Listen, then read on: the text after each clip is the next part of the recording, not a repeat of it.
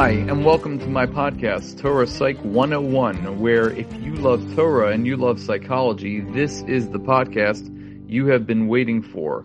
I am your host, Dr. Jonathan Lasson. Let's get right into it.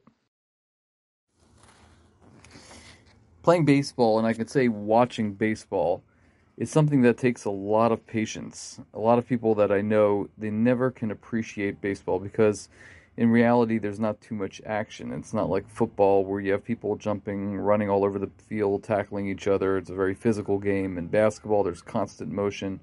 But baseball is more of like a mental game than a physical game. But over the years, it seems like there are so many more recorded metaphors or similes involving baseball than any other sport. For example, you hear the words, he hit that one out of the park, when somebody says a really great drasha. Or cover your bases. We all know what that means when that refers to, or somebody's out in left field.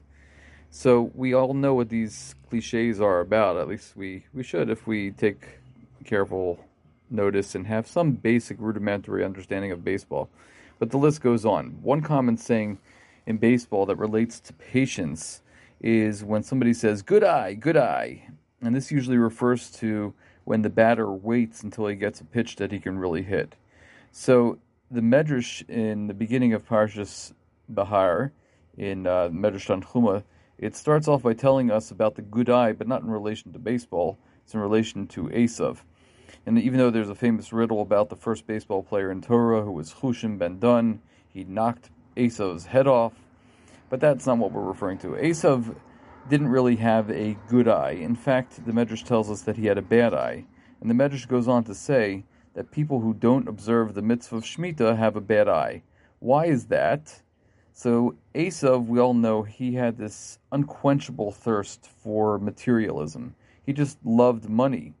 And Rashi in Vayishlach even tells us that when contrasting the Yeshli Kol, the I have everything that Yaakov said, versus the Yeshli Rav, that I have a lot, which is what Esav said, that Esav was essentially saying, I have a lot, but you know what, I can always have a little bit more.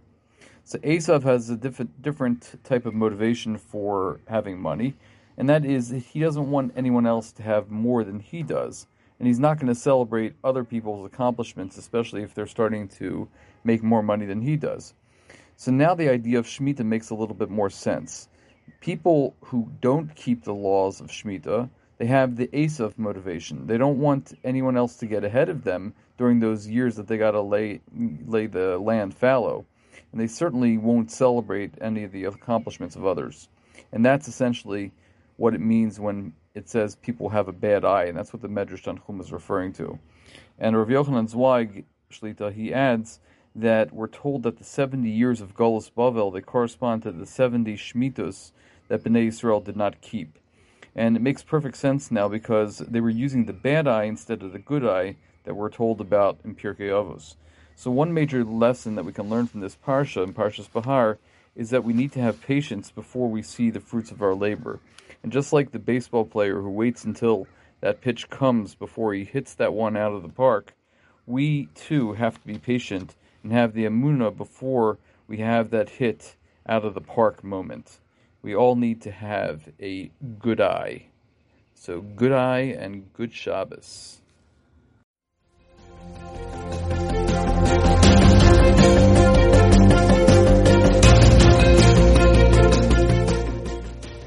Thanks for listening to my podcast. I am Dr. Jonathan Lasson, a therapist, educator, and lifelong learner.